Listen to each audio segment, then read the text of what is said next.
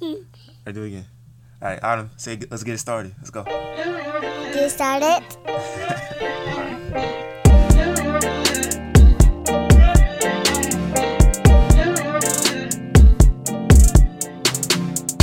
We are black men. We build. We don't tear down other black men. We have felt the pain of being torn down, and we have decided that we will be deliberate about building others. Man, that is so powerful.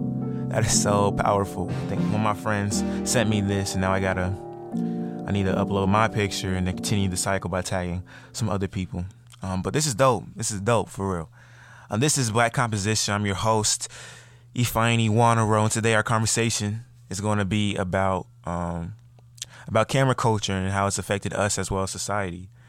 It's a very interesting topic. There's like so many layers to this, so I had to bring in a few different perspectives. So I brought in a few of my college homies, Cameron as well as Gabe, and then I brought in a few older cats, my uncle Lamon as well as Randall Flash. So this was a great conversation. So let's get it started. The whole world, 2020 has been crazy.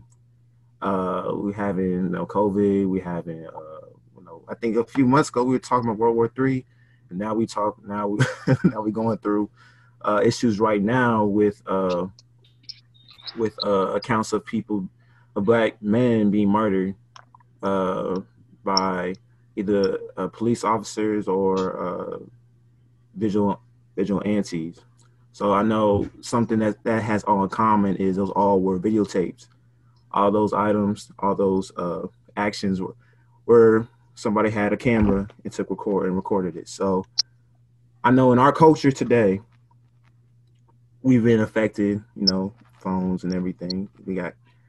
Everybody can record, everybody can be a news camera, if you could say, because we can upload everything on Twitter, upload everything on Snap, whatever social media platform we have. So I think my first question is how has cameras evolved, and what's your take on the use of cameras and the use of videos to push in to show these events, I guess. So go ahead. Whoever wants to start out the conversation. Yeah, I mean, I'll start.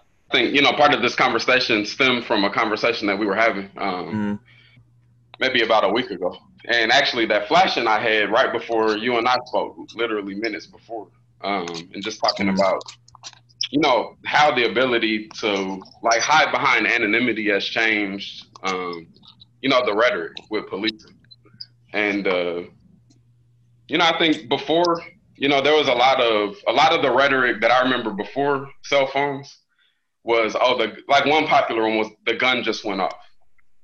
That was a very common part of police testimony. And it was always something that was just quite ambiguous, but something that you'd hear all the time on the news. I remember growing up as a kid and they say, there was a scuffle and the gun went off. I think, now with the ability to have the visual element, and for people to be able to self-broadcast and not have filtered down news, it's changed the conversation quite a bit.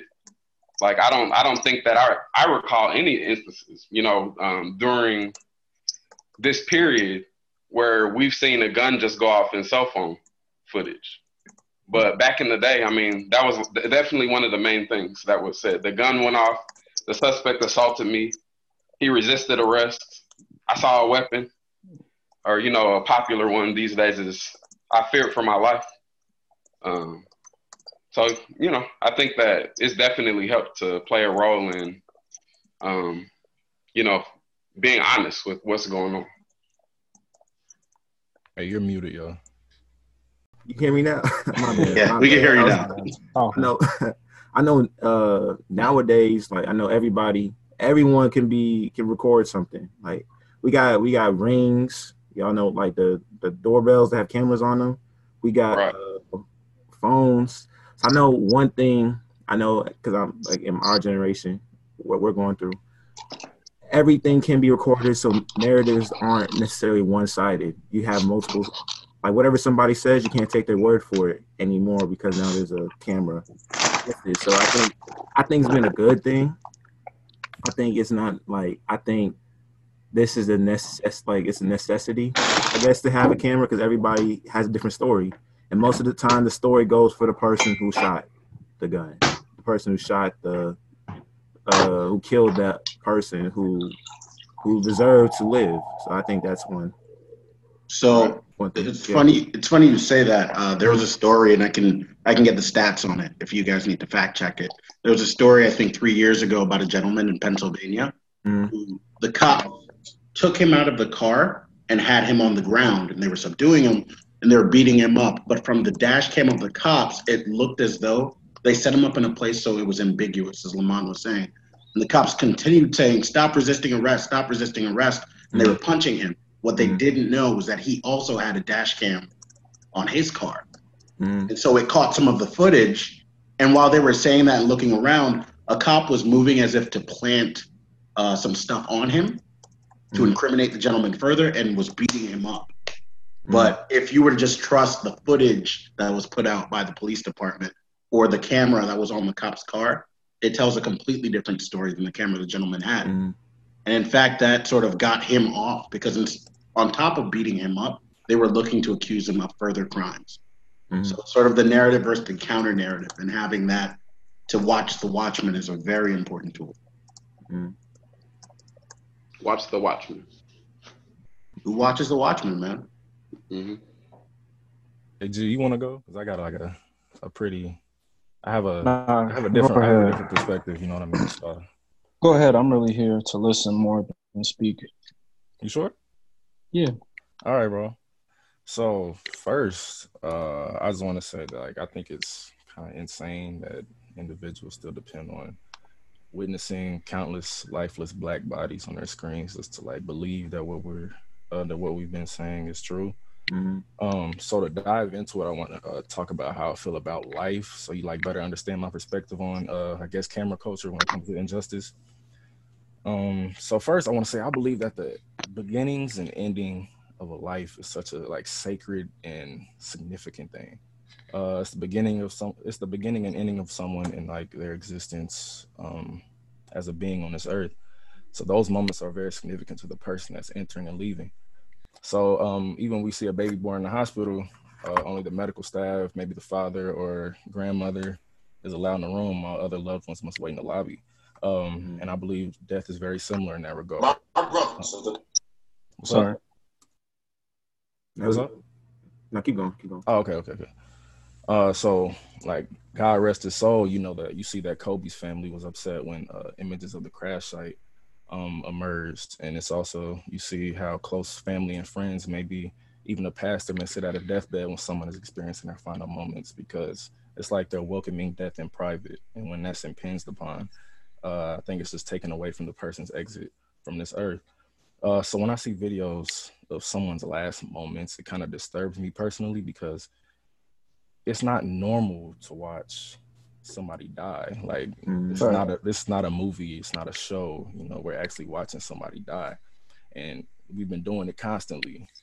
And I understand that as someone who's removed from like violent neighborhoods or place where death is scarce, I realize that I'm privileged to like have the option of whether or not I want to watch someone die. But even still, how many black bodies have we seen on our like phones, laptops, TVs, and how many more can we even stand to see? Like seeing someone full of life become inanimate, pretty much, you know what I mean? But then I think to myself, these black bodies have always been seen as inanimate or even insignificant to some. And the thing is, I'm like really uncomfortable and concerned with the unlimited amount of access that we have to the privacy of other people's deaths. I don't think witnessing those moments is a privilege that belongs to us per se. Like death is a pretty vulnerable time within someone's existence, and vulnerability, any vulnerability for that matter, is a sacred thing, but death especially. Like even when someone shares private information about themselves, or like a story of back in the day, it's a very like personal and cherishable moment. And to see someone in their most valuable moment of life begging for breath and pleading for life, it can't be normal or even respectful to continually replay and watch and reshare these videos. But then that's when I have to ask myself, is our outrage and crying out valuable can it be seen as valuable at the expense of someone else's vulnerability? And personally, I believe that my final moments belong to myself. And I understand that us viewing these moments can potentially shake the table and bring with them justice, laws, actions. But at the same time, I feel that at the same time, the way a black individual didn't ask to be killed, he also didn't ask for his death to be symbolic of a war cry. So he simply just asked for his life. But I'm also torn because I can admit that I'm glad these videos exist because they're proof that our deaths are not fictional. And I guess that if we must die, let us not die as myths. Like let our story not be a myth. You know what I mean? And what makes us human is our ability to share and empathize with other people's traumas. But these videos do not need. How many videos do we need in order to have the sympathy? How many videos do we need in order to gain empathy for Black lives? And if we need these many videos, without you believing that Black lives are in danger, what does that say about you? So I ain't gonna lie, I don't think Black people have ever needed these videos for the most part because we already knew the stories. Like this isn't new. This isn't a new conversation. It's not a new story, a new phenomenon. Like nothing about this is even relatively new. But now we're just capturing it and getting the video versions of it. But I get that some individuals still need to see these bodies. Otherwise, they believe that what we speak is mythical. So I guess at least if you don't believe the words we speak, then I guess you could believe what the video shows. So that's like my take on it. Like I know in the 60s, the media, they were used to show like African Americans being sprayed with water hoses by firemen and the police. These videos, I know, like there's 1,000 words in one picture.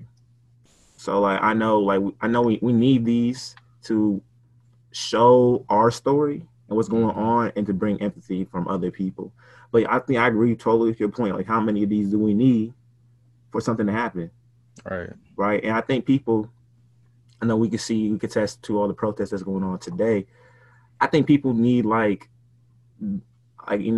people looting Target, people looting, like going around. I think like people need like an outlet to, especially us, like we need like people are using that as a way to invoke, I guess, change. I can interject. Yeah, interject. So I mean, two things. There's one to the question and two to the looting. So to the question, I think when it comes to, I guess, quote unquote camera culture, I think there's two things, right?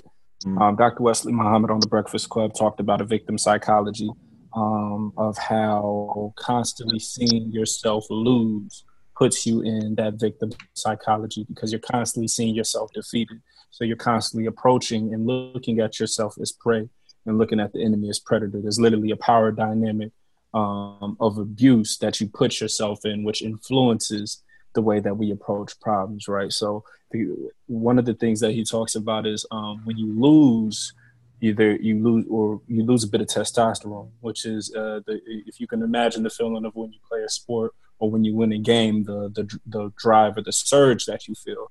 Imagine seeing us lose so many times. What condition does that put us in as a people, right? So I think that affects when it comes to camera culture because once again it influences how we approach not the conversation but the actual problem.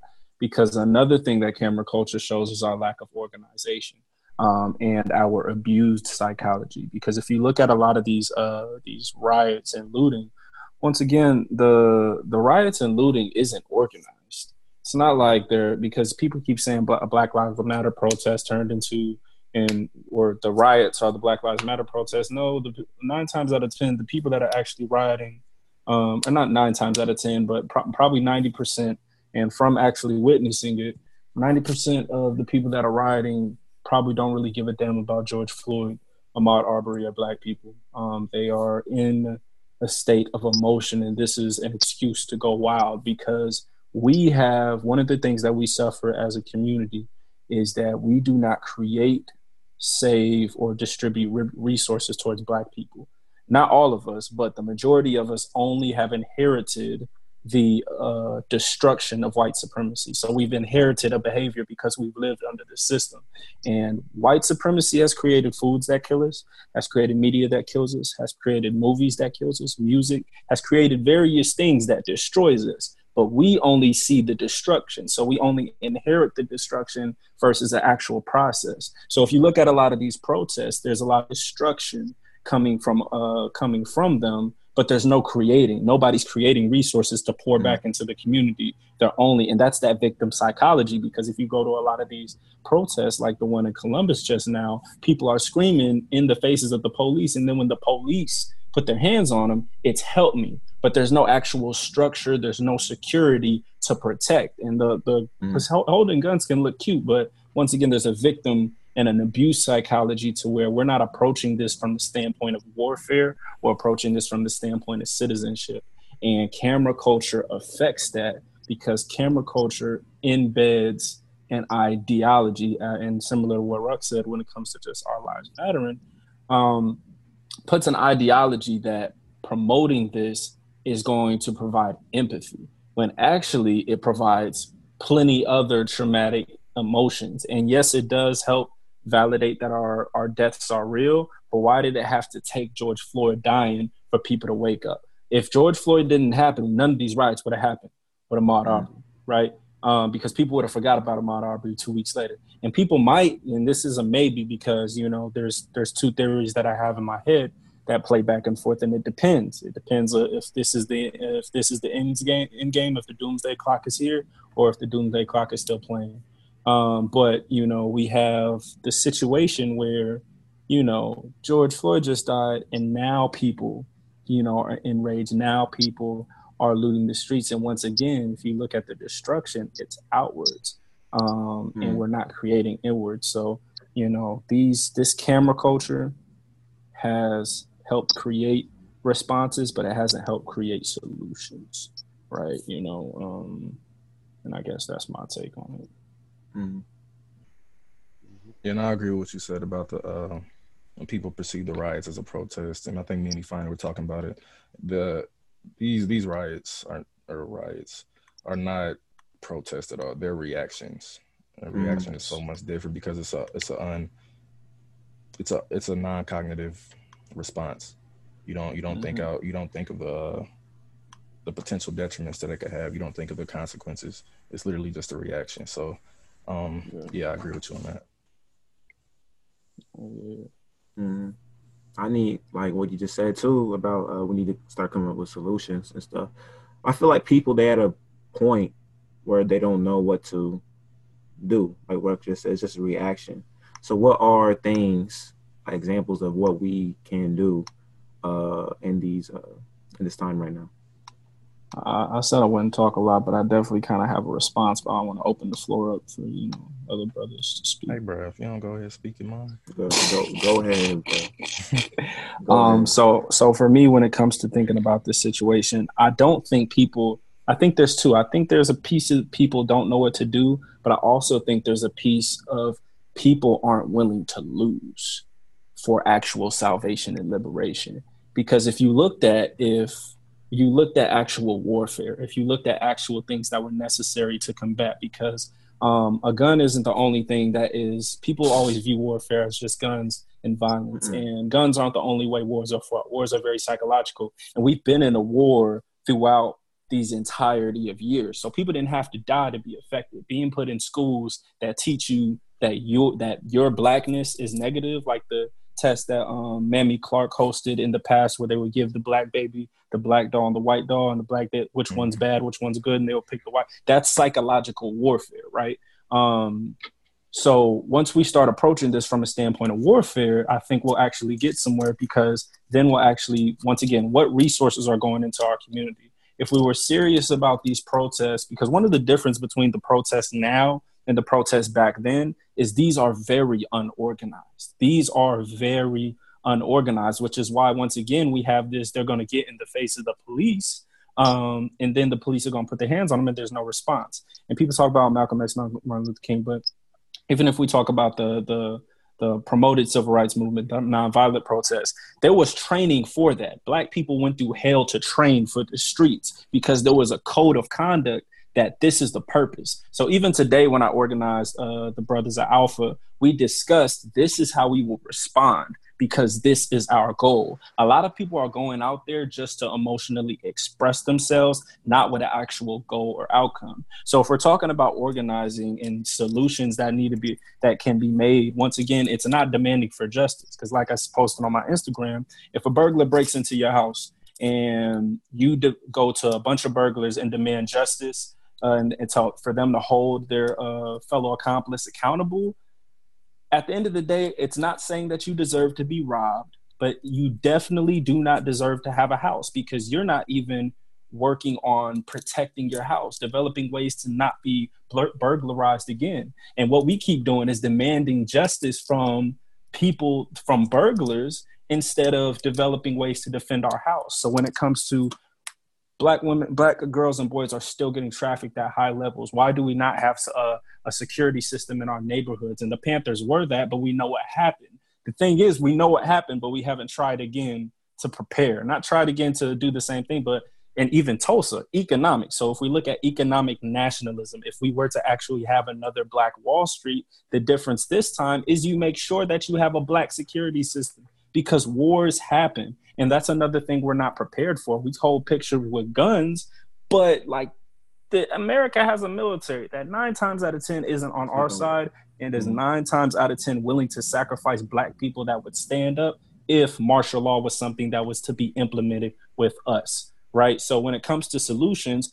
who's building the schools in our communities? Who's looking to build like an actual city? Who's looking to actually purchase land? Who's looking to move us into independency to where we are dependent on ourselves? Because it's not just through voting. It's not just through the census.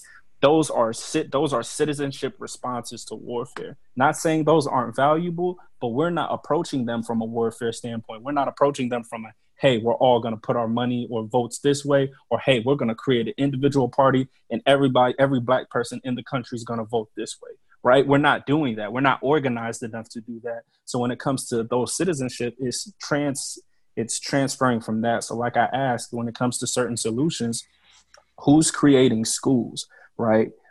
Who's creating sources for us to be independent? And that's where I say we're not ready to lose. Like we're not ready to lose. Like if we were actually to go into a civil war, we're not ready to lose our Wi-Fi. We're not ready to lose Instagram. We're not ready to lose these various different things that we would lose if we had to be independent against the government, right?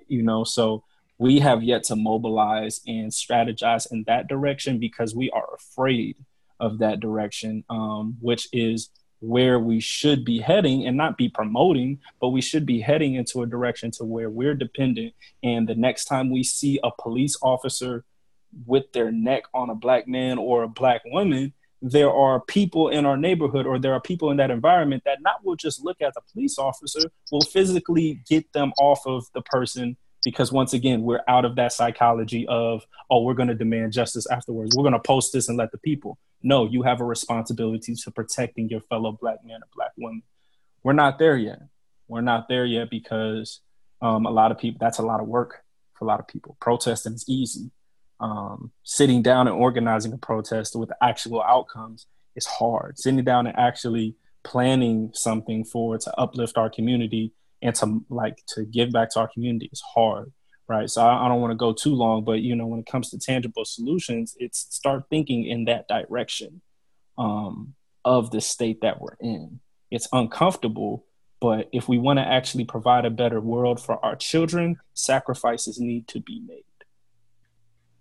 I agree with everything you just said, but I'm all about practicality. So based off what you just said, what is the first step? Like, what is the first tangible, actual step that we could take? Because theory is good and all, and not what you, not saying that what you just said was filled with theory, but what is the actual first step that you think we should take in order to progress? So I think it depends, because there's a lot of people and a lot of identities. If I'm talking about students, so my peers. So for me, I've dedicated my life to, and not everybody is about that. Not everybody has that there are, once again, this is chess. So there are pawns, there are bishops, there are knights, there are castles. Not everybody's role is to be a castle. Not everybody's role is to be a knight. There's some people that it's like, yeah, the protest is where they need to be. But we have too many pawns, and a lot of our bishops, knights, and castles play both sides. So when it comes to next steps, and I would say with my peers that are students, it is, are you strategizing your life around liberation? And I say liberation, not activism, not monetizing off of problems. Are you strategizing your life around liberation, actually liberating Black people? So for instance, and I'm not going to go into too much depth because that's a lot of talking about plans and whatnot, but me as an engineer, like I chose engineer strategically because I wanted to innovate for Black people. I wanted to learn the technical resources to innovate in basements, to organize and build the resources that we talk about we need for Black people. I didn't take the political route or the law route because I wanted to create versus altercate. You know what I mean? That was the direction I wanted to go in. So how are you thinking about your direction when it comes to your academics or your youth in terms of liberation, right? So I think when it comes to first steps, start doing those planning. Like, what is your money going towards? What is your plan going towards? And it can go in various different directions, but I think the first direction it should go into is economics. You know, are you creating an economic standpoint that can provide you the resources first and foremost? After economics, I think I would honestly propose getting security out the way. Like, are we actually building a Black armed force? And that's Black people that are trained, that are with responses and aren't just to show face. If they're showing face, they're putting their lives on the line. That's the difference. Like, it's not like people, like cops are responding like violence begets violence. It's not that. Cops still aren't losing their lives. And I'm not proposing for a mass murder on police, but I'm proposing actually defending yourself and being about whatever life you claim to represent. Because if we do not actually defend ourselves physically, which we still don't out there, there will be no results. There will be no defense. We will continue to be killed as prey versus killed as equals, or killed as soldiers in the field. So I think there's economics, there's militant, like specifically militant, like military strategization as Black people. I think education is necessary. And then, actually the first step should be getting land. Owning land. Owning land. If you're able to own land, you're able to build a foundation that is private towards you. And your next steps will be figuring out how to work around the rules that society has established for your land. So that's where loopholes come in, right? Okay, I'm trying to build this school strictly for Black people. Okay, they say you can't build a school that is based off of race. Okay, I'm trying to build a school with people with these various different statistics that meet Black people. And there's not a law for that. Do you have legal backing? You know what I'm saying? So it's these certain things that are put in place. And I think if we're talking about a first step, owning land would be a first step. And that's somewhere. If it's in America, it's in America. If it's not in America, it's not. But you have to owning land so you can start building the area that you want. And in the midst of doing that, don't do what Black Wall Street did and just think that these people will leave you alone, because they won't. They see you as a threat to their system. You're creating something that is a threat to their system. Make sure that you are militant and militarily strategize to defend yourselves, not just by yourself, organizing people, So I think those will probably be my first two steps: land, militant strategy, then you get into the economics and whatnot. But until you do that, you're just building up your profession. So if you're in finance right now, bro, you're building up, how do I get my trades? How do I get my stuff right? I'm an engineer. What resources? I'm trying to do electrical engineering. What skills? How do I create electricity? How do I manifest all of these technological things? You know what I'm saying? So once again, a bit long-winded, but to answer your question, I think those are directions you should consider when we're talking about the conversation of first steps. If possible, I just wanted to say a few things. Gabriel, I totally think I like your direction. I can tell you put a lot of thought into this.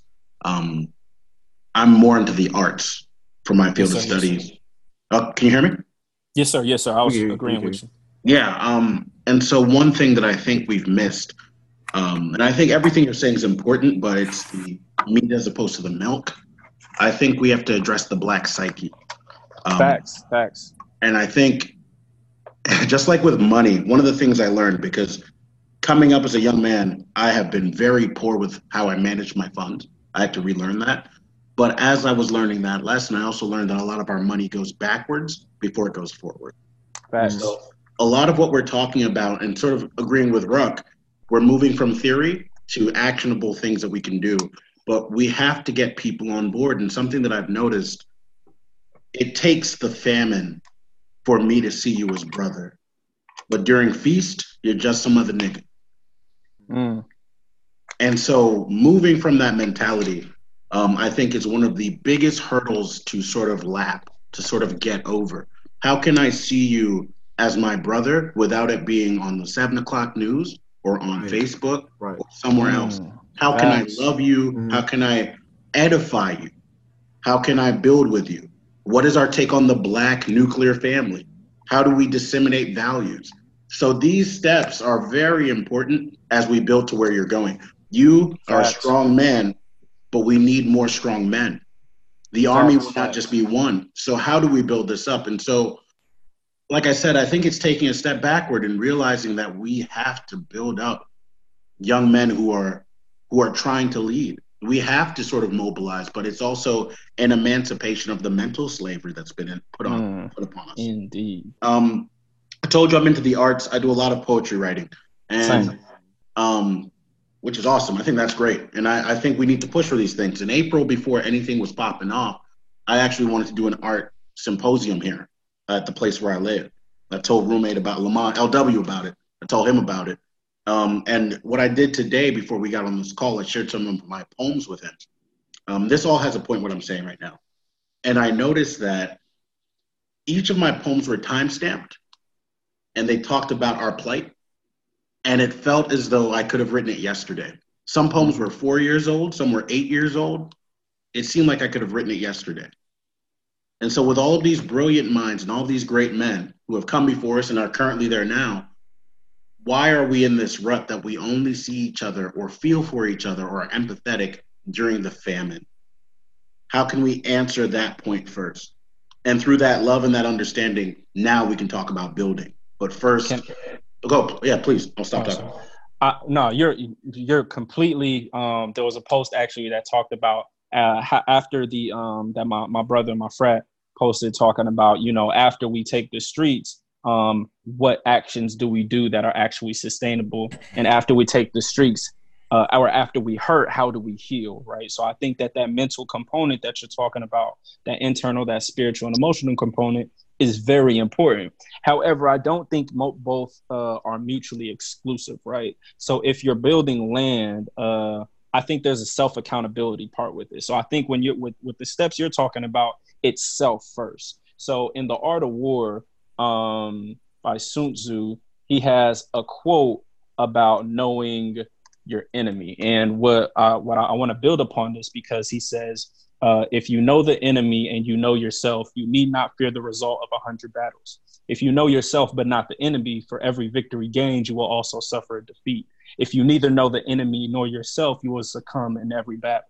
So I want to focus on that know yourself, because, when it comes to me, and I would say my form of leadership, I didn't like the limelight, but I've learned to embrace it because it can impact other people. And I realized I used to negate it out of a certain insecurity that it took a light, right? When once again, I forgot the quote, but your light brightens others. It doesn't, darken them, right? So I think when it comes to what you're talking about, I think that's very internal. So is the person that's working, so for instance, me, when it comes to the area that I'm working on and the things that I'm working on, I'm also spiritually working on myself, right? And if I'm spiritually working on myself and emotionally working on myself and healing with this psychology, the things that I build will manifest that as well. So if I'm investing in land, I'm investing in land with a purpose that will provide this level of healing for others as well. So I think we can't ignore that healing that you're talking about, but I don't think you can't do both in tandem. I just think that you have to you have to make sure that you as an individual are constantly working on yourself, while you're working on building this system, because you can't wait. Wisdom comes from experience. You can't wait till you're 65 and know it all. And then now let me start building, right? You know, you're going to be learning along the process, building along the process. And on that route, you're connecting with the energy that you attract. Hopefully that energy is a mirror of you. And if it's not, you should have the emotional or spiritual dissonance to be able to disconnect from that. So that's a bit of theory, but, you know. Well, and I hear you. And I don't want this to just be the two of us talking on this. So I'll drop it after this. But Same. Everything you're saying makes perfect sense. And I second it. But that has not been my total experience with how the African-American diaspora moves. Mm-hmm. So it sounds good. And it is, I guess, the high leverage, normal way if things were to go as we intend them to go, that you would do. You build as you learn, you grow, you pay attention, you have your set of goals, you work towards them, set a new set of goals. Unfortunately, there is just so much in terms of brokenness and wounds. Unfortunately, we don't have a lot of leaders who speak as you do right now. So that's why I'm saying we need to sort of clean house, start from the bottom up. Building as we go, I totally am with you. But I think, like I said, it takes periods of strife for us to be like, man, this reminds me of Eric Gardner. Like, it is rare, at least from my slice of the world, and I'm not speaking for everyone, but it's rare that everyone is on the pulse until the pain hits. Fact, and once again, another quote, or basically what I was saying earlier was, you know, once again, we have adopted this employee 9-to-5 mindset of Black people, to where you only clock in when there's an alarm versus, which is why it's like, for me, I haven't been as enraged. Am I upset? Yes, but I've already been working from this my sophomore year of college. I cried all my tears my sophomore year of college and went into a state of isolation. But since then, in working on healing myself, I've been working on the betterment of the community. So I think that for me, to what you're saying, I think the difference is I don't talk a lot. I don't post a lot. I really channel that energy towards the work. That doesn't mean I don't work on myself and I don't have philosophies that I write down. I did a takeover these past 5 days because I felt it was necessary to share my thoughts on the recent chain of events. But I put that energy towards a 5-day span because that time also takes away from the work, right? So I think that for me, I'm not big on, somebody just posted like, are we finally ready to have this conversation? And I commented like, I'm past the conversation, brother. I'm worried about the work. Yeah. Right. So I think that you're completely right. It's not the state of Black people, which is why I'm not necessarily, hey, let me go and try and talk to these people and convince you of what to do. Will I provide solutions if I have the platform?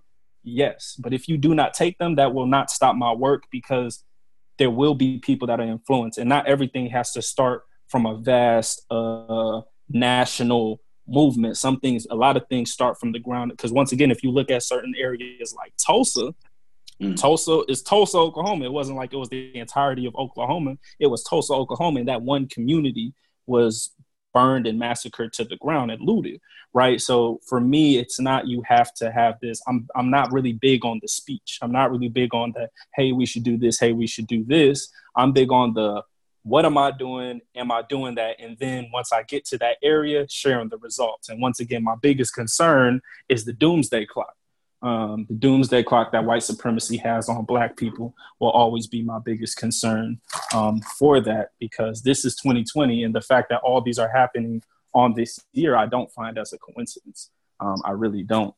So, yeah, to your point, man, you're completely right about the state of, and I've had attended some of these protests. I've been able to psychologically observe, like, man, like, seriously? You know what I'm saying? But it doesn't discourage me. It motivates me to get my work done because it's necessary and it's absent, right? Versus like, we ain't ready for it. You know what I'm saying? I don't know if we can necessarily approach that with that mindset, but your perspective is extremely valuable, brother. Extremely valuable. Well, and so last thing I'll say about it, I think it's very micro and macro. Like, yeah. I feel as though what I'm saying, I feel like we're agreeing in many ways. And you're the Ubermensch of this. You're like, what you're building towards is what I wish we would all build towards. You get what I'm saying?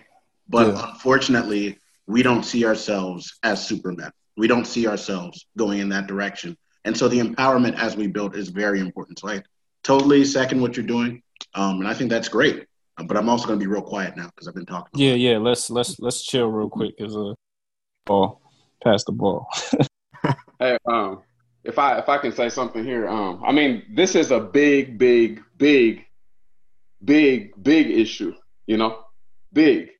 I mean, 400 years of slavery, big, and now the aftermath of that. You know, blacks in America, blacks around the world, because slavery just wasn't here. It just wasn't us. You know, so to use Flash's concept, what he just mentioned, the idea of macro and micro. So when you're talking macro, you're talking grand scale, very large. And when you're talking micro, you're talking something very small. But when you have a very small chunk of something very big, it's still pretty big. And I think in situations like this, like in order for us to even build towards something macro, like we have to start at the nano level, which is just, you know, smaller, more manageable bites. I think it's great to have, you know, vision and to be a Dr. King and have, you know, very high level goals. But what are the tactics that we can focus on to reach those goals? You know, everybody isn't a king. Everybody is an executive. Most people are executives. Most people aren't leaders. Most people aren't CEOs. Most people are 9-to-5 people. Right. You know, whether we're talking just from a socio-economical standpoint, or we're also just talking just from a personality standpoint, everybody's not the type A leader who's going to go out. So I think in order for us to really execute change, like we need to really simplify this to a nano level, granular. Like what are small things that we can do that the people can digest? The people can't digest steak right now. We babies out here, you know? So like, what can we do? Like feed us some pudding, you know, because some of these like really high level concepts, they'll just glaze over, you know, sorry, go ahead. Yeah. Like I completely agree with you know, we need land and property and those things like as a community. And those are, for a lot of people, especially in our community, that's a fairly grand idea, but it's like, I think a more powerful conversation right now, especially in this moment, is like, what can I do today? Like, what are bite-sized things that can lead toward those great and grand things, but at a granular level that we can do today? So I don't know if you all have any thoughts on that, but like, how can we just like boil this down to something simple? Tactics. I want to ask your question again. I just wanted to respond to one thing. You know, I think both of the points that you two bring up is like, they're not, once again, I don't think they're mutually exclusive. And I do think they have a place as well, because like you're preaching a word, like not everybody, that's why I said, like, even if you look at chess, like, you know, the only game that really every piece has the same ability is checkers, but we're not playing checkers, right? We're playing chess. And I believe that, you know, there are people that may not have the ability to move like a bishop, or the ability to move like a knight, or move like a castle. And we need to work with them as well. But I don't think that stops you from doing the work of purchasing a land. That doesn't mean you have to tell everybody else. And that's because that's not what I'm saying. I'm not saying like everybody, but we have too many pawns. And if you are already thinking in this dynamic of that, then you're not one. And you need to start working on the actual plan, because what will happen is a lot of people that don't fit into the quote unquote pawn narrative, and it's not to put a hierarchy, it's just a different level of consciousness or thought. But a lot of people that don't fit into that narrative will be insecure because there's not a lot of people that do think like that, right? So it's like, am I right for not attending this protest when there's other work that needs to be done? And that's why I think there's value to what you're saying. I want to re-ask that question, like, what could we do for people that people will be able to digest while we're also doing the grand work? Because I don't think you have to leave the grand work, but I definitely think you could start guiding people in a small direction, which is just good leadership in general, before it's like, hey, you can invest in this. You know, that's basic training when it comes to just leadership development, right? So, you know, I just wanted to say that to that point. I don't think they're mutually exclusive, but it does have value, and we do need to answer that question. So I'll pass that back out. Yeah, that's a great question. You know, on a grand level, I think we're here and we're having this conversation, and I consider myself to be a leader. You know, so I'm not here to speak. My goal here in this conversation isn't necessarily to speak on grand things. It's to speak to the people who are listening, you know, and everybody's on the playing field, you know, so whether you're a king or whether you're a pawn, you're listening to the conversation, you know, so we hear the grand things all the time, but I think there are more people who are working at a granular level than there are CEOs, executives, kings. Just period. Just statistically, there are more people. So like, what can we do to empower those people? It's like taking self aside. Like, I have my plans. I have my plans for real estate and property and all of those things. You know, those are things that I'm currently working on. I'm an entrepreneur. I'm doing my thing, which is great. But like, how can we teach people? Like, that's part of I want to use our brain power today to really think on some ways, like what can we do at a small level to dial things down and say, this is something that we can do today. I think one like small thing is just to tell like your kids like how, if you have any children or anybody young, like how special and beautiful that they are. I think in society, I think there are lots of kings, bishops, but people are conditioned to be a pawn. I know me and Ruck, we were having a conversation about leadership. We didn't view ourselves as leaders, like coming into college. You know what I mean? Like we just came in, like we're just this person. But we have attributes to us that can be used for a grander purpose. And I think in our society, we want to be trendy, but not timeless. You know what I mean? Because I think when you add purpose into something, you make it timeless, where it can go past not just 2020, it can go 2040, 2045. Like I know a quote Gabe told me once was, some people living in 2045 right now. Like they have a goal and aspirations to get somewhere, but some people, they can only live in that moment. And I think we need to just from a small, like just telling kids like you're loved, you are special. Like this thing on the news, that's not you. Who you are is something that is beautiful and nobody else. Like you're unique in who you are. That's a small thing. I'm actually a teacher. I know every day she tries to instill that to kids who may not have that in their lives, who may not have somebody helping them out or somebody who's encouraging them to be this, to be an engineer, to be this or be that. And I think there's so many people with some, like, you know, the stories, like this person had all this talent, but they weren't able to, they were in the wrong environment, so they weren't able to eventually bear fruit. They weren't able to do something that they could have done. So I think we just need to get out of that conditioning. I think it starts young, like reading books, something that can plant somebody in their, plant a seed in their head. So when they get older, they're able to bear fruit and to work on those things. Because I know in life, like we're just practicing, nobody really knows. Every single thing that you do, everything you did as a little kid, that brought you to where you are today. And not everybody knows directly how to use that skill set or even know what their skill set is. I think the main thing is finding purpose. And when we find our purpose, we're able to go and move in a way that will be impactful. So that's does anyone else have any thoughts? Hey, I'll be real quick because I want to hear what Ruck has to say in a little bit because we all been talking. But I really appreciate you saying that. And I appreciate you saying that while me viewing you as a young man coming up. Because what you just did was give me a lot of hope. You know what I'm saying? Like, I know I'm not that much older than y'all, but just to hear that makes me really happy. The second thing I would like to say is this. In my ire, in my anger, as I've been going through this, like I said, going through my process, looking at my poems from the past, everything I've been doing, working still, I took some time, I think it was on Thursday, and I was like, so what is going right? What have been the things that heal me as I go through some of these processes, right? And man, I just thought back to the 90s and some of the bastions when I was a little kid coming up that held me down, whether it was church, you know, that community, whether it was going to a barbershop, whether it was being clowned by my boys when I played ball.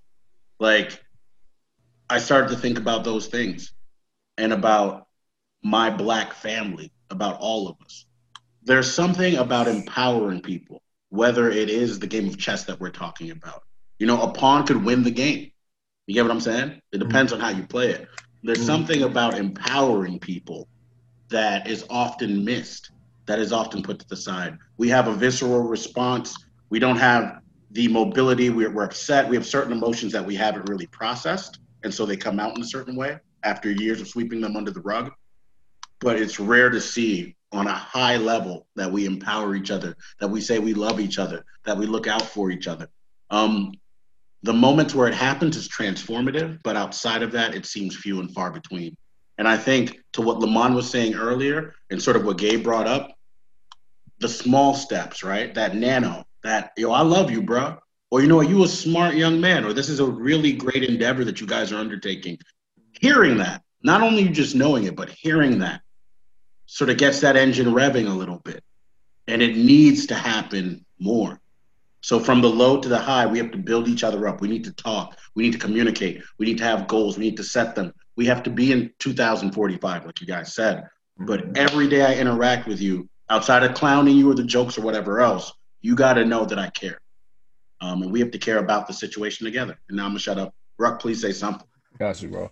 Yeah, so what I'm going to say that we need is knowledge of history. And I say this because when we look back at history, we could take things that happened that we don't want to happen again.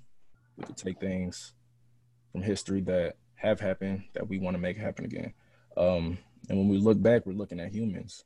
So what that means is we can do the same things that were performed in the past. Nothing is infeasible just because it seems like we're in a more difficult time, which we're not at all. But yeah, I believe knowledge will take us a long way. I appreciate y'all for tuning in to Black Composition. This is your host, Ifeanyi.